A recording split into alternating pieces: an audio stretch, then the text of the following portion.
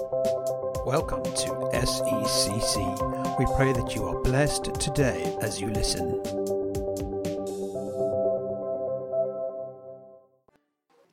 going to worship in a moment or two, but Rob Pierce is going to bring us our reading, and I have the worship group.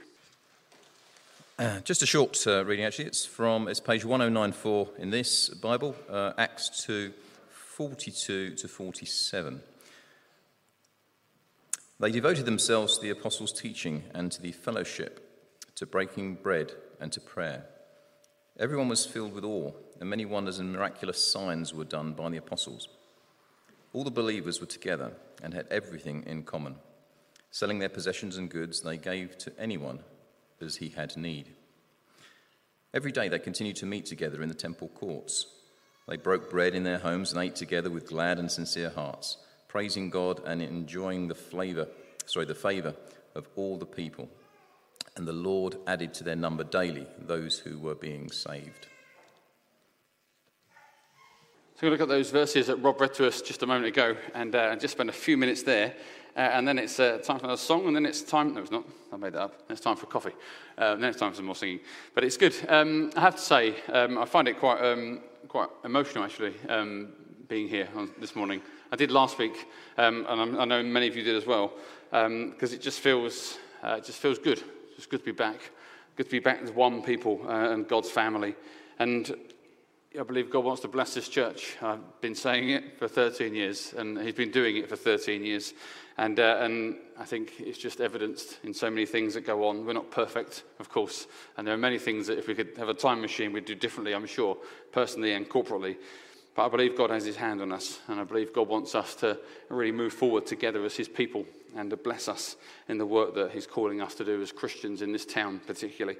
But let's just pray as we look at God's word together. Father, we thank you, Lord, for worship. Thank you, Lord, for unity, Lord. Thank you for your presence. And Lord, we do pray you would just call us by name. And Lord, I'm just struck by that phrase because, Lord, none of us are here because any human being called us. Lord, we're here because you called us. You convicted us of our sin. Lord, you brought us into all truth. And you're the one who took us, Lord, to the cross. And Lord, at the cross, we gave our life to Jesus. He died in our place. And Lord, we went into the grave and then we were resurrected to everlasting life. Lord, we have everlasting life in us, Lord. We're not mortal in the traditional sense, Lord. These bodies will run out of steam, but Lord, we will go on forever and ever and ever. Lord, in perfect unity with you and each other. And we thank you for that. And may, Lord, we will see that this morning in our relationships with each other as we come around your word together now. I pray this in Jesus' name. Amen. So we're doing a series. You're going to hear me say the phrase, we're doing a series at least 7 more weeks, by the way, because we're doing a series for at least 7 more weeks, and I like to keep repeating myself, just in case you're not sure what's happening. We're doing a series for the next 7 more weeks called Love Your Church. Not because we don't think anyone loves this church, but because as we've come out of COVID, we feel just acknowledging that actually we're fractured, we're disjointed, we've been all over the place, we've been stuck in front of TVs for far too long, and that God is calling us to come back together as one people. And this book, which I had a picture of, there we are, well done, up there, is just 8 responsibilities that are really privileges for us as Christians, that if we do them with our whole heart, with joy, the joy of the Lord, not a sense of coercion or we better be nice to each other because we've gone on about it, but actually if we genuinely give ourselves to this way of treating each other and treating new people and existing people and those that don't yet believe in Jesus, this church will be transformed and blessed, I believe, and I believe God will make us a fruitful people. So last week was the introductory week. The sermon is going to come at the end of the Connect Group study. So some of what's said this morning, you would have already thought about some of it in your Connect Group. So the sermon kind of tops off the week and sums it up. But today we're thinking about the word belonging and what it means to belong. This week you've already, as I said, watched the Connect Group video in your Connect Groups, I should say. Some of us have watched it at least 17 times. Which is good, but I'm one of those people, when you see yourself on the TV, it really isn't good, and I wish the Lord had made me more attractive, but there we are. It's an ongoing prayer, but it keeps me humble. Anyway, so Acts chapter 2, verses 42 to 47. Thank you for agreeing with that, by the way. I know, thank you. Yeah, 13 years, not one person's ever said, no, you're really handsome, Gary, from the floor. But never mind. Sorry? No, let's gloss over that anyway. At home, I'm sure you're typing it somewhere. Anyway, What were we doing? Yes, Acts chapter 2, verses 42 to 47, which Rob read to us a moment or two ago. It really is an amazing part of the book of Acts. And it's the first sort of dynamic summary that you have of this early church. The church is just a few moments old, really minutes old almost. I mean, it isn't, but it's just a very short time. And it's almost like a newborn baby, the church in Acts chapter 2. And a newborn baby, when you have a baby, and some of you have got them this morning with you, you know they kind of come into the world just without any airs and graces, without any traditions, without any sort of cynicism of the world. They just are straightforward. When they're hungry, they do let you know. When they're tired, they just go to sleep wherever they happen to be, even in their bowl of whatever they're eating. But there's an innocence to a newborn, isn't there? There's a straightforwardness to a newborn. And this church that we see in Acts chapter 2 is innocent in a sense that it's come together for the first time. It's straightforward in its desire to obey the things of God. The issues come later, but in Acts chapter 2, they're just together. They're together, they're filled with the Spirit, and it's just, this is how you behave as a Christian. You meet, you pray, you share, you eat, and then you go out and tell people about the Savior of the world. And isn't that true for all of us, that when you first became a Christian, those of you that are Christians this morning, wasn't it just straightforward? Someone said to you, accept Jesus as your Savior, repent of your sin, and return the other way and follow him as your King. And you said, oh man, I'll do that. You became a Christian, and then someone said to you, and do you know, as a Christian, you come to church every Sunday. And up you get, and you come to church every Sunday. You read the Bible every morning, and you pray. Okay, great. So you get into a Bible study habit, and you pray. What on earth goes wrong with that process? Why does that mess up with us so much? But a few years later, we've lost that innocence and that straightforward, and we forget to read the Bible a few days in a row, and we schedule other things when we should be with God's people. And then we make it all okay in the things we say, perhaps. But they just had this straightforward desire to live out the teachings of Jesus Christ. And the world was never the same when they did that, when the church does that. But what a picture of church that we have in those verses Rob read to us. And so many people are taken by this summary of this early church. Words like devoted, words like everyone. There's no kind of individuals here. It's just one people together worshipping as one people. In my Bible, this section is titled, The Christian Community Shares a Life in Common. And how often do we share a life separate from each other? But God calls us to share a life in common. The goal of this teaching really is to relearn what the first church did naturally as a matter of course. We need to relearn some of their ways and put them into practice. That's really what this course over the next 7 more weeks to go, I've said it again, is about. It's about relearning what the first church simply did naturally. So the first thing we will talk about is the characteristics. Last week we mentioned that a church's role is to gather together. And then once we've gathered together, we then scatter. We scatter to work or to social things or to family or wherever we might be. We scatter out of this place, having gathered together to worship as one body, to be filled with the Spirit, to come around the Bible and to be one as God's people. Then scatter to take what we've learned and what's happened to us into a broken world. And we think of what happened in Budgeon's car park yesterday, and it's a graphic reminder that this world needs Christians who scatter with the truth. Not scatter to go and do their own thing, but scatter with the good news of Christ. Because you think of, if it is gang-related, you think if someone had got hold of those guys when they were 10 or 7 and told them about Jesus. I became a Christian at 11 years old. How different would life be? You don't know. You never know where you would have ended up without Christ. I can only imagine. I can only guess. But who knows what people we might have got in with, what bad turns we might have gone, and who we might have ended up hurting or being hurt by. The church needs to be in the car park at Budgeon's, preaching the good news of Jesus Christ. In verse 42 of chapter 2, we've got these characteristics of the early church. It says they devoted themselves to the apostles' teaching and to fellowship, to the breaking of bread and to prayer. Just simple, straightforward description. This is what they did day after day after day. They gathered around the teaching of the apostles. The apostles would have spoken the words of Jesus. Can you imagine what it would have been like in the first century to listen to eyewitness accounts? Them saying, I remember when Jesus took us here, when he said this. You should have seen the look on the Pharisees' faces when he said that. It would have been alive, wouldn't it? Somehow we make it kind of dry and dull for some odd reason. but he's the most incredible person who's ever lived. Can you imagine being in that first church and hearing it? This is what Jesus did a few months ago. This is what we saw. We watched him on the cross and we heard the earthquake and things like that. We met him when he was resurrected. They would have shared the resurrection teachings in those 40 days.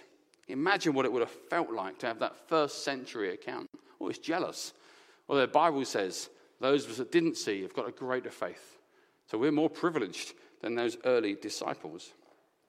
They gathered around this fellowship, this idea of community. They shared their material goods, we read in verse 44. All the believers were together and had everything in common. They were of one mind. But then we read they sold property and possessions to give to anyone in need. Every day they continued to meet in the temple courts. They broke bread in their homes and ate together with glad and sincere hearts, praising God, enjoying the favor of all the people. And the Lord added to their number. They gathered around this generous heart. We'll come to that in a moment. And the breaking of bread. No doubt that means communion, but that also would have meant, I believe, just dinner. But the nuclear family kind of turned up in the 50s somewhere, didn't it? And then we all have dinner separately. You eat in your house, and we may meet socially at some point. But so much of the rest of the world has just got an open door policy. Last Sunday was probably one of my favourite Sundays in the entire time we've been here. Not that the other ones were bad, but simply because it's been so long that we've been together. And just having some really well-cooked, awesome sourdough bagels seems to have gelled the church together in a way that nothing else ever could. I made them, by the way. But how lovely was it just to eat together? And it's so simple. It's so simple. And you all hung around for ages, and it's brilliant. I loved it. Didn't want to go home. But that's what God calls us to be. That's what the early church did so well. And whilst we don't want to replicate the structure and organization of the first century, many people waste so much time trying to capture the organization of the first century church. It was in the Middle East in the first century. We're in the 21st century in Europe. So we're quite different. But what we should do is relearn and capture the characteristics that made that such a dynamic group of believers in Jesus Christ. I want to look at just two of those characteristics just for a few moments before we grab a coffee and come back and then put it into practice and share with each other. The first is the idea of sharing. I read verse 44 to 45 again. All the believers were together and had everything in common. They sold property and possessions to give to anyone who had need. Every day they, but they were in the temple courts. Every day they practiced generosity. This sharing dynamic amongst this early church is simply amazing to behold. And it's a huge challenge to wealthy Western European Christians, I think, particularly. Some people have said that this sort of sharing and this generosity is almost like an early form, a simplistic form of communism. But I don't think that's true. Because I think, although you might have elements perhaps of some philosophies can be found everywhere if you look hard enough, but the giving here isn't coerced. It's not forced. They own property and that's okay. But it's what they do with the profits that defines their spirit. But they're not forced to give it away, not forced to sell things. But it comes from somewhere deeper. Their sense of worship and love characterized that generosity, that giving sacrificially so that no one in their church family, a Christian family, goes without, is a spiritual response. They have an abundance of stuff. And these early Christians understood that stuff, that was a blessing from God. And that their challenge was to look at their brothers and sisters who had less and say, out of my abundance of God's blessing, I'm going to make sure you have as much as I do. The first century giving and sharing was worshipful, spiritual, and deeply commendable. Let me read a quote by Tim Keller. If you've never heard of Tim Keller, he's brilliant. He's really good. And this is a quote about pagan society, so not sort of necessarily Jerusalem in the first century, but this is what he said of the first church. The early church was strikingly different from the culture around it in this way.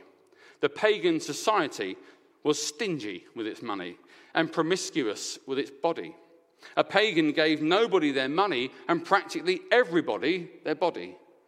And then the Christian turned up or came along and gave practically nobody their body, and they gave practically everybody their money. Wow. That's a quote and a half, isn't it? That's brilliant. What might that mean for us in affluent Western Europe? Do we share? for those in our church family who have nothing, who for them every day is a daily financial struggle and a material one? Do we provide for each other out of our abundance? If God has abundantly blessed you, what does this characteristic of the early church mean for you and for me? You cannot be coerced, and you shouldn't be coerced. Some churches have done that and made a terrible spectacle of themselves, and that's why we don't go on about money in this church. But giving should be something that comes out of gratitude and worship of God. But maybe that's a part to pray for you and for me. I long to have a church here where no one is poor, where no one struggles, where all of us are generous and everybody has enough. But it's such a hard place to get to. But you can't force it. It has to be natural as a spiritual response. Second characteristic is signs and wonders. Verse 43 and 47, we read this. Everyone was filled with awe at the many wonders and signs performed by the apostles. So praising God and enjoying, this is verse 47, praising God and enjoying the favor of all people. And the Lord added to their number daily those who were being saved. All of this stuff's going on, all of these characteristics are happening amongst this dynamic group of people, and the favor of God was upon them. God blessed their coming together, blessed their community. The people around them saw they were different and liked them, loved them, was fond of them. There was a favor that rested from those who didn't know Jesus, and a blessing from the King of Kings, who knew them, every single one of them by name. He blessed them as they obeyed, as they worshipped as one, and he added to their number. I so often look at our own church, and when new people join, I think, well, Lord, where did they come from? You didn't go and get them. You brought them in. And I praise the Lord every single time that happens. God adds to our number sometimes, and we should thank him for it, because I believe it's a sign of his blessing. But God, they're more than just an organized group. God actually dynamically blessed them as they worshipped. How about this quote I read this week? The characteristic of true revival is desire to spend much time in worship. Characteristic of true revival is desire to spend much time in worship. And I believe, it's not controversial, but you may think it is, I believe that's singing, actually. I believe there's all sorts of things worship can be, of course, giving and sharing, but I believe that's a big part of that is worship with our voices. I remember when I was at Bible college, there was one guy who was very, very conservative, and he said we had to lead the service in the chapel one Sunday, Thursday, whatever it was, I don't know, it could be Tuesday, it's irrelevant. Anyway, moving on. Anyway, and he said, why don't we have a service with no singing whatsoever? It's a very sort of conservative way of, for some, and sort of an ultra-conservative approach. And I said, why don't we have a service with just singing? And I was shot down. But why wouldn't you want to worship God loudly with your voices? This is our DNA. That's what we'll be doing in heaven forever and ever and ever. Amen. Lots of repetition, by the way. But we're to be a people that desire to worship together as often as we possibly can. And so, as a community, we need to be one that shares together. Not just our time or our energy or our prayers, but our stuff as well. A community that fellowships with each other, spends quality time with each other, not just for half an hour on a Sunday morning, but longer than that, with open doors so anyone can walk in and have dinner with us, that we love all of us together. A church that prays together. Still, when we meet for prayer, only a handful from our church come. We need to pray together as God's people as well. And this is the reason why verse 47 again says that God added to their number. The blessing of God comes when we get it right and we worship him in all the right ways. Psalm 133, I'll end with. The psalmist writes this, how good and pleasant it is when God's people live together in unity. It is like precious oil poured on the head, running down on the beard, running down on Aaron's beard, down on the collar of his robe. It is as if the dew of Hermon were falling on Mount Zion, for there the Lord bestows his blessing, even life forevermore. In non-poetic words, when we come together, God likes it, and God blesses it. And it's as simple as that. Let me pray just for a second or two, and then we're going to break for a coffee. But let's just spend a moment or two in prayer. Just think of all that we've heard and what it might mean for you and for me. Just think for a second. maybe just say, Lord, what does this morning's passage mean for me in my life? Show me what you want me to do differently or better or start.